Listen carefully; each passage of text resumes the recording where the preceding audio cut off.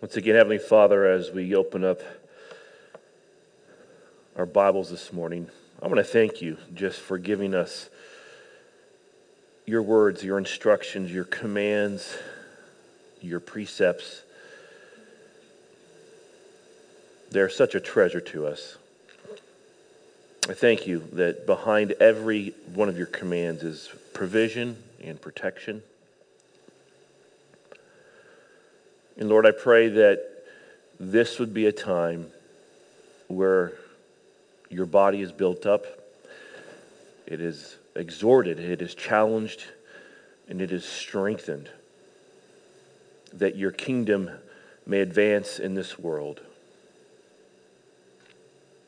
Once again, Holy Spirit, I come to you and I ask that you would fill me for the purpose of explaining the Word of God. May it be as if, again, you are present here, Jesus, and you were speaking directly to us. May it not be me, but may it be you. Teach us about your ways. Teach us about you. Draw us closer to you. And may you, as in all things, be glorified. Direct this time. In Jesus' name I pray. Amen. I'm going to ask that you get your Bibles out this morning. Sitting at home, get your Bibles out and turn to Isaiah chapter 58 as we continue our series, God's Chosen Fast. This morning's sermon is entitled Inside and Out, and I just want to begin with a story. Now, you know that we're coming up on 4 years living in the great state of Washington. We very much like it here as a family. And you've heard me joke that since our move to Washington, that our family averages about one car rear-end accident a year. True story. We have been in Washington coming up on 4 years, as I said earlier, this August, it'll be 4 years. And Mark, Erica, myself, and my son Jacob have all been rear-ended. Now, the first time this happened, it was my son Mark, and he was driving our old 99 Ford Expedition. In fact, the accident was so bad that the truck was completely totaled. So we needed to replace it. And so with the money that we got from the insurance company for totaling it out, and a gift from a friend, we went car shopping. That's not always fun to go car shopping, but we went car shopping. And we didn't need a big vehicle anymore, especially a gas-guzzling vehicle like a Ford Expedition. And my wife had a history she kind of grew up with through her mother, grew up with Ford Mustangs, and so we kind of began to think of those as a particular option for my wife. And so I found this beautiful red used Ford Mustang at this dealership in Pacific, Washington. And I was surprised at the price. So Eric and I test drove it, and this was a really sharp-looking car, beautiful red Mustang color. It had a new paint job, new tires. It had a white racing strip that they were going to put on it, and so it was really sharp-looking. The interior, for the age of the car, was pretty clean, and it drove nice. But when we looked under the hood, everything changed. The engine compartment had not been touched. I mean, it was filthy. There was just dirt and grease everywhere. And it just was kind of the shock because the exterior was just so nice. There was an air filter that I could see that was exposed, and it was just dirty. And it was really kind of a disappointment because we were told that the air filter had been changed. Well, obviously it hadn't been changed. The spark plug wires, we could tell that they needed to be replaced. They were cracking. At this point, as we were talking to the salesman and looking at the engine, we began to wonder if the oil and filter had even been changed. We were disappointed, to say the least. And standing there, looking at the grease and dirt that covered the engine compartment, two things became clear to us. Number one, we were not going to reward the dealership by purchasing this car. And number two, the inside did not match the outside. The inside, the engine compartment, it was just so filthy. It completely nullified the beautiful, pristine exterior. Now, giving attention to the exterior while ignoring the interior, that's not something that just happens in car dealerships. In fact, it is especially common in religion. Now, this is the conundrum, the confusing problem that the people of Israel face in Isaiah 58. Let's turn there, Isaiah chapter 58, verses 1 through 7. I'm going to read this verse out loud, but we're going to look at these 7 verses verse by verse, and I'll explain what is going on so we can get a full, I hope this morning, a full knowledge or a good grasp of the problem that the people are dealing with. Isaiah 58, verses 1 through 7. Cry aloud, do not hold back. Lift up your voice like a trumpet. Declare to my people their transgression, to the house of Jacob their sins. Yet they seek me daily and delight to know my ways, as if they were a nation that did righteousness and did not forsake the judgment of their God. They ask of me righteous judgments. They delight to draw near to God. Why have we fasted, and you see it not? Why have we humbled ourselves, and you take no knowledge of it? Behold, in the day of your fast, you seek your own pleasure and oppress all your workers. Behold, you fast only to quarrel and to fight and to hit with a wicked fist. Fasting like yours this day will not make your voice to be heard on high. Is such the fast that I choose? A day for a person to humble himself? Is it to bow down his head like a reed and to spread sackcloth and ashes under him? Will you call this a fast and a day acceptable to the Lord?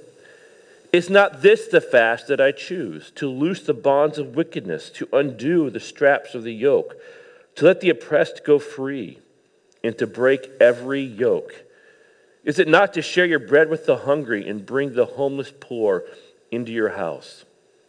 When you see the naked, to cover him, and not to hide yourself from your own flesh. Let's talk about the first part of this verse, this section of Scripture, called the people's chosen fast. So let's look at verse 1. Cry aloud, do not hold back. Lift up your voice like a trumpet. Declare to my people their transgression, to the house of Jacob their sins. As we look at this passage, we can see that the prophet is commanded by God to publicly declare to my people, to loudly cry aloud, your voice like a trumpet, and to boldly, don't hold back, the Lord says, proclaim to the people their sins. So he's not to speak calmly. Isaiah is not to speak calmly. He is not to be quiet about their situation. Think of that phrase, that first verse, as this. The people, the prophet, is commanded to shout basically at the top of his voice to get everyone's attention. That's why the analogy of a blown trumpet is there. In ancient times, you blew a trumpet, it gathered people's attention. We do the same thing today. Get a speakerphone or a trumpet, it gets people's attention. But what sin did the people commit that brought such a strong response from the Lord?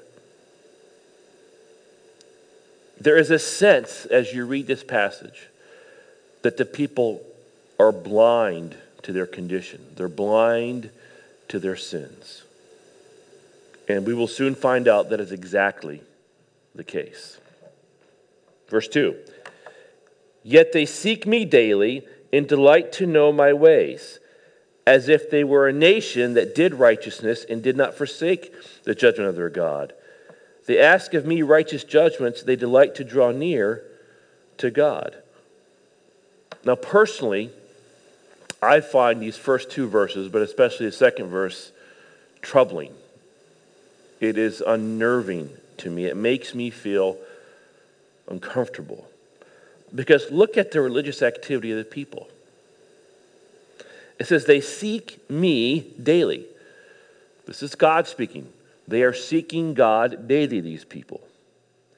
They are very serious about their faith.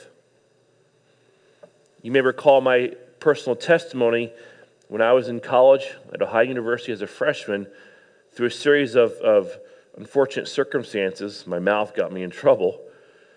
I was in a tense situation, got out of it, but that very night, the hand of the Holy Spirit was heavy upon my heart, and I realized that I need to make God a priority in my life.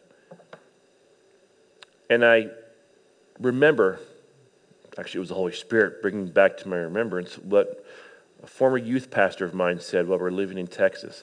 The more serious you get with God, the more serious God will get with you. Well, these people, they are very serious about God. They're very serious about their faith. They're seeking Him daily. Let me put this into perspective for us. This just came out a few weeks ago. The latest research shows that 1 out of 5, or 20%, of people who attend an evangelical Protestant church hold a biblical worldview. Now, it's key to understand the phrase evangelical Protestant church. We're talking about conservative evangelicals, people that they don't just go to church maybe once a month. They're fairly regularly attending church. Only 20% hold a biblical worldview. That means that 4 out of 5, or 80%, do not hold a biblical worldview. In other words, they don't view the world through biblical truth. Now, we know that if you truly believe something, that your lifestyle typically reflects those beliefs.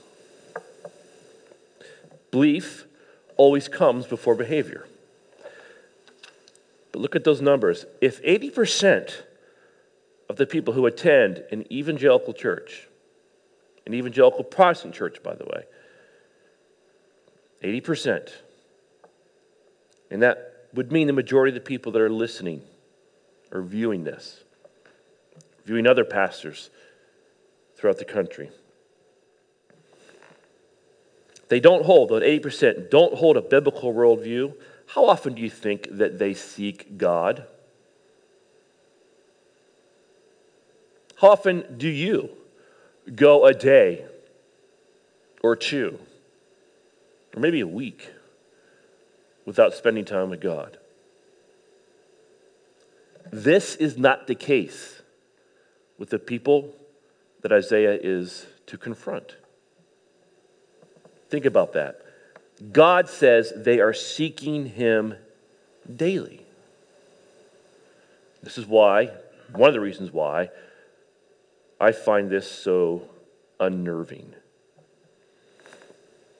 It says that they delight to know my ways. God says they delight to know my ways. Their heart's desire, that's what it means. Delight, desire, is to learn about God and His ways, His commands, His precepts. And I researched this a little bit. This was a typical week or a year as well, or a month, week, and a month and a year in the life of a Jewish person back at the time that Isaiah was speaking. Much of the Jewish religious observance is centered in the home. There would have been daily prayers, and they're said 3 times each day, in the morning, the afternoon, and after sunset. There were congregational prayers that took place in the synagogue, i.e. a church for us today. They would go on Mondays, they would go on Thursdays, they would go on the Sabbath, which for them would have been a Saturday. They also had festivals throughout the year and high holy days. And there the synagogue service would include readings in Hebrew from the Torah and the prophets. So these people are daily seeking God. I mean, their schedule is revolving around God. The people are asking God for righteous judgments. They're asking God for justice. In their eyes, they're not asking God for anything that is wrong or unfair, but rather what is right and unfair. They delight to draw near to God. That basically means they enjoy being in the presence of God. They enjoy being with Him. And that's why they seek Him daily. They're doing all of that, folks. And what does God say? Well, there's a problem. Verse 2, as if they were a nation that did righteousness and did not forsake the judgment of their God. Notice the word if. They look like a nation that did righteousness and did not forsake the judgment of God. But it is one thing to be like such a nation and another thing to be such a nation. How is it possible to desire God and His ways and yet forsake God's justice? Well, think of the Pharisees in the New Testament. They would tithe off their spices. What you have in your kitchen shelves and cabinets and so on, or on your shelves and in your cabinets, they would tithe 10% off of all those spices. And yet they had no problem evicting a widow from her home because she couldn't pay her debts. It is possible to be so zealous for religious activities while missing the truth that these activities are meant to convey. I believe our Lord would say this: don't miss the irony here. People, you want righteous judgments. You want justice. You long to be near to me. If I gave you what you ask, if I came down to visit you, because of your sins, it would not be a pleasant experience.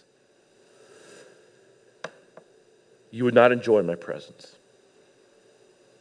And this is from a people that are seeking God daily, that desire Him and His ways and desire to be in His presence. They're serious about their faith. Verse 3. This is the conundrum. This is the confusion. Why have we fasted and you see it not? Why have we humbled ourselves and you take no knowledge of it? God is not responding to the denial of food. It's not grabbing God's attention. He's not acknowledging it at all. This is what humbling of one's soul is to do. This is what the people understood. There was no one in the history of Israel, according to the Bible, who sold himself to do what was evil in the sight of the Lord more than King Ahab. That's exactly what it says. When he killed Naboth to take possession of Naboth's vineyard because it was right next to the king's vineyard, God sent Elijah the prophet to pronounce judgment upon Ahab. Now, Ahab's response is found in 1 Kings 21, 27 through 29. I'm going to read it to you. And when Ahab heard these words, he tore his clothes and put sackcloth on his flesh, and fasted and lay in sackcloth and went about dejectedly. Now keep in mind, this is the most wicked king the most evil king in all of Israel. And the word of the Lord came to Elijah the Tishbite, saying, have you seen, this is God speaking now, how Ahab has humbled himself before me? Because he has humbled himself before me, I will not bring the disaster in his days. But in his son's days, I will bring the disaster upon his house. So clearly, the people of God, they're not finding satisfaction in their denial of food, in their fasting, and the humbling of themselves, and neither is God. But they expected to find an answer, to get what they wanted. They're doing exactly what Ahab did. And Ahab was wicked. They're not wicked, are they? They are pursuing God, but they're not getting an answer. The people see religious behavior as a means of getting something from God. Now that sounds like paganism. That's not biblical religion. Verse 3, behold, in the day of your fast you seek your own pleasure and oppress all your workers. Verse 4, behold, you fast only to quarrel and to fight and to hit with a wicked fist.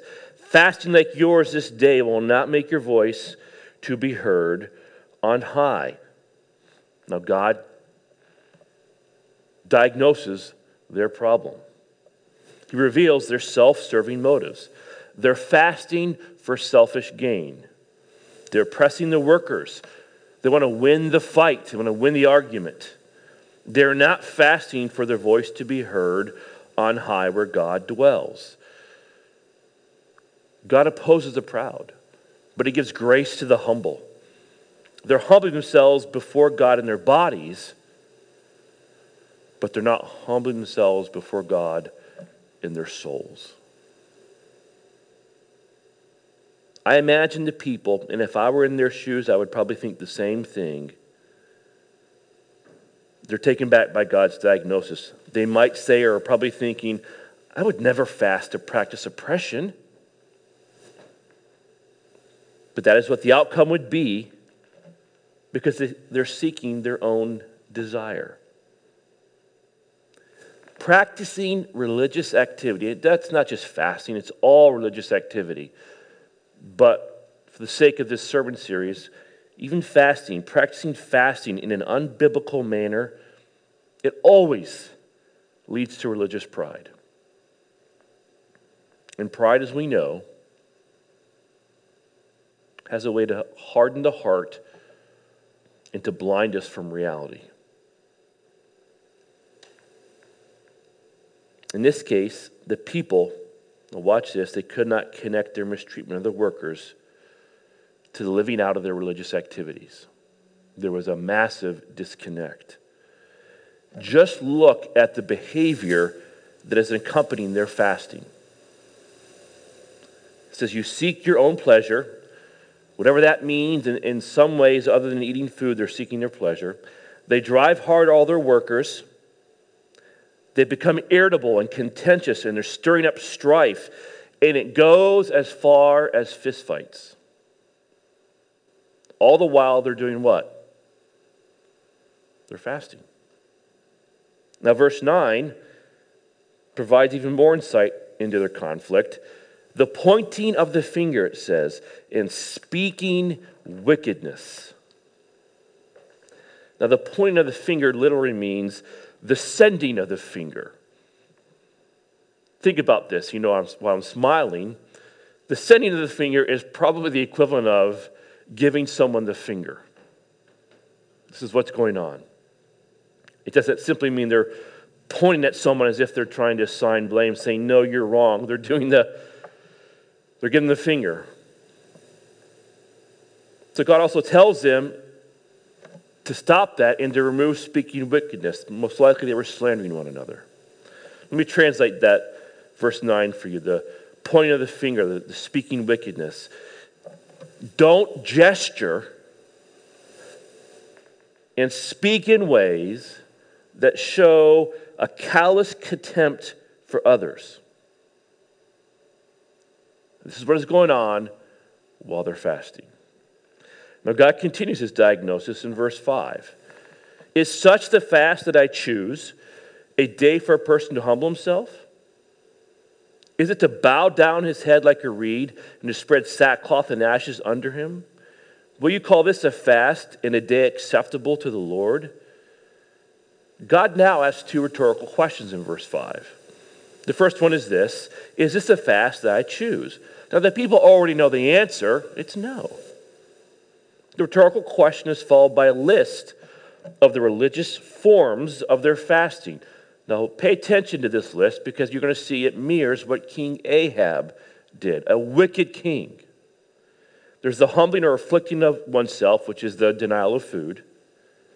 They're bowing their head like a reed in submission and in shame for their sin.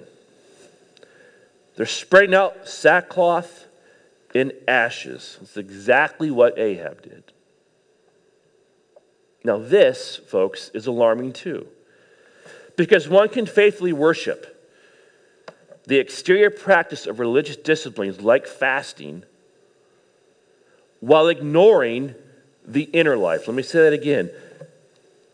One can faithfully worship, and it's not just fasting again. It can be your giving. It can be your Bible study, your praying, your serving. All of worship, and including fasting, the exterior practice of religious disciplines, you can practice all of that and you ignore the inner life. The people in the time of Zechariah fasted regularly. They had the proper form down, the denial of food, they bowed the head in sackcloth and ashes. They did that for 70 years. And it profited them nothing because the inner life, the motive, was wrong. They weren't fasting to God. Again, they were fasting from a selfish motive. Dr. Henry Cloud was the clinical director of a Christian psychiatric hospital which held a weekly meeting where other doctors, nurses, and therapists gave updates on their patients. And that weekly meeting was one of the highlights of the week for Dr. Cloud. It was a rich time, he says, of seeing and hearing of the goodness these professionals were bringing into the lives of those under their care. It was also a time of agonizing over the difficulties of some of their patients. When the time came to talk about Maddie, a heaviness filled the room. Maddie was a very difficult person to like. She had developed a way about her that was off-putting. It seemed that something was always wrong with others in the world around her. You ever know someone like that? It's always someone else's fault. We all turned to Graham, her psychologist, when I asked him what was happening with Maddie. And this is what he said. Well, it seems that Maddie still has no interest in having an interior life. Let me say that again. It seems that Maddie still has no interest in having an interior life. And let's take this and apply it to the people in the time of Isaiah chapter 58. As long as these people refuse to examine their interior life, the attitudes that drive behavior, their lives are not going to change much. This is what God is trying to get them to do. Look inside, examine the interior life. Now, to emphasize his point, God asks the same rhetorical question, only differently. You see that? Will you call this a fast? And the answer is the same. No. God's questions are demanding an examination of the heart motive for their fast. And it's an examination that leads only to one point, only to one conclusion. The inside does not match the outside. The exterior of the car looks great, but the engine, it's dirty. It's filthy.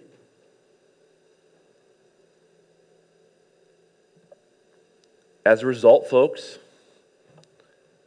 These people are religious hypocrites. And our Lord's point is this: the real test of the authenticity of the fast is the lifestyle that accompanies it. Monday is the proof of Sunday. Monday is the proof of Sunday. That's the people's chosen fast. And let's talk about God's chosen fast. Verse 6. Is not this the fast that I choose? To loose the bonds of wickedness, to undo the straps of the yoke, to let the oppressed go free, and to break every yoke. Here is the fast that God chooses. It says to loose the bonds of wickedness, to undo the straps of the yoke, to let the oppressed go free, and to break every yoke. And it also says the same thing in verse 9.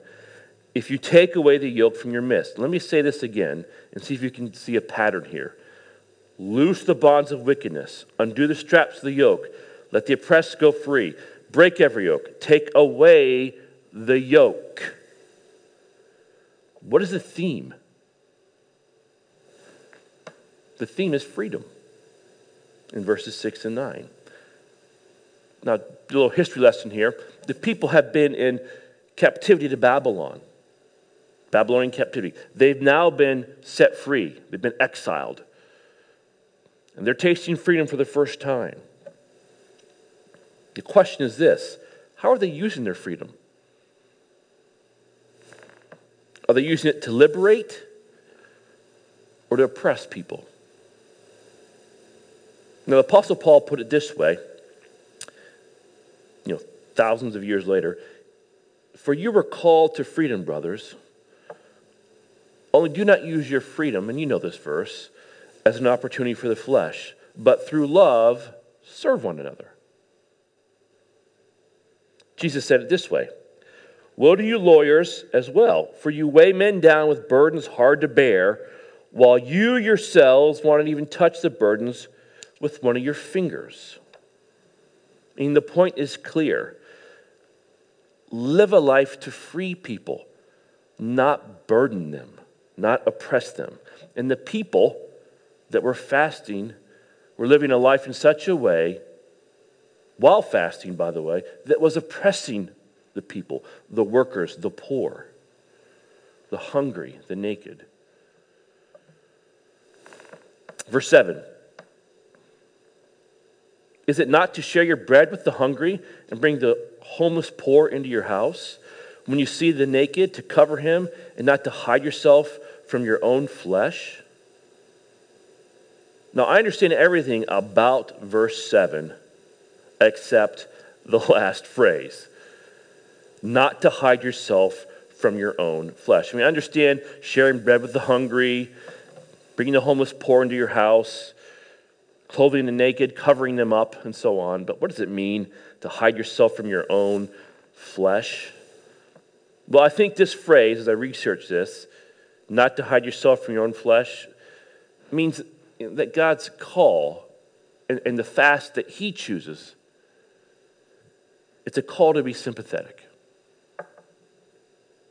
to feel what others feel, because we have the same flesh as they do. Now, the thought may be the same as Hebrews 13:3. It says this: remember the prisoners, as though in prison with them, and those who are ill-treated, since yourselves also are in the body. So God is saying this: put yourself in the place of the hungry, the homeless, the poor, these oppressed workers. Feel what they feel. Isn't that what you're supposed to do? I mean, we don't really do it, but isn't that what you're supposed to do in conflict management or conflict resolution? Get outside yourself and try and understand the other person's or your enemy's perspective.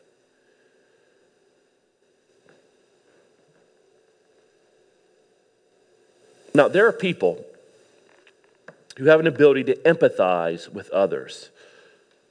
I am not one of those people. It doesn't mean I don't have moments of sympathy. I can't empathize with people. It's just not something that is more as natural to me as it is to some people I know. But I've observed that there is a prerequisite for sympathy, and without it, you will never be able to enter into the experiences of others and feel what they feel. And that prerequisite is a softened heart.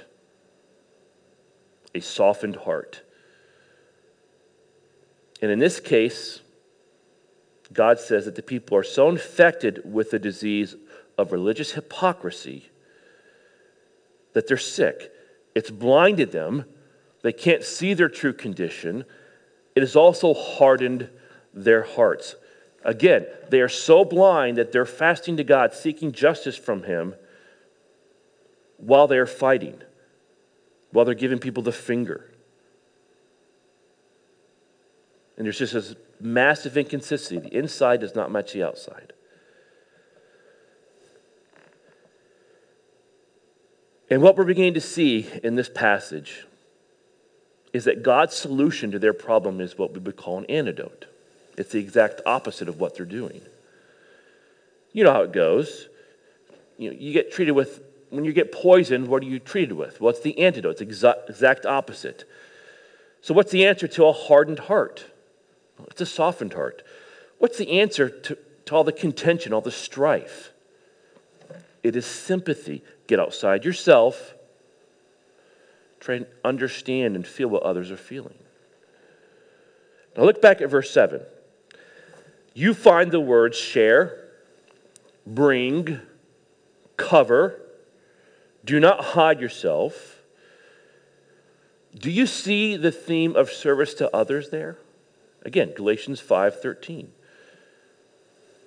Use your freedom as an opportunity to serve one another. The thought of fasting, this must have really blown the people away, for the sake of others, for their freedom, for their provision. It not only contrasts fasting from selfish motives that the people were engaging in, but that is the kind of fast that God sees from on high and hears from on high. Folks, what good is it to deny yourself food? Think of it this way. When others around you are hungry and you're doing nothing about it. That's the test. Now, all worship, and including fasting for our purposes in this series, should be accompanied by righteous living. Again, I say to you, Monday is the proof of Sunday. You've heard this phrase before. The unexamined life is not worth living. This phrase was uttered by Socrates at his trial for heresy. He was subsequently sentenced to death. This is what God is asking the people to do. Examine your motives. Don't just follow the form of religious activity, but examine why you are doing what you're doing. Does the inside match the outside? If not, what needs to change? Living out your freedom in the service of God and others has its rewards. What are the blessings of a fasting of God's choosing? Well, we'll look at that next week. Meanwhile, this is your application point. I want you to take some time this week. Examine your life. An unexamined life is not a life worth living. So examine your motives this week for your religious activity, for why you're reading your Bible, why you're praying, why you give, why you serve, whatever you do it all in the Lord. What is your motive? Let's pray.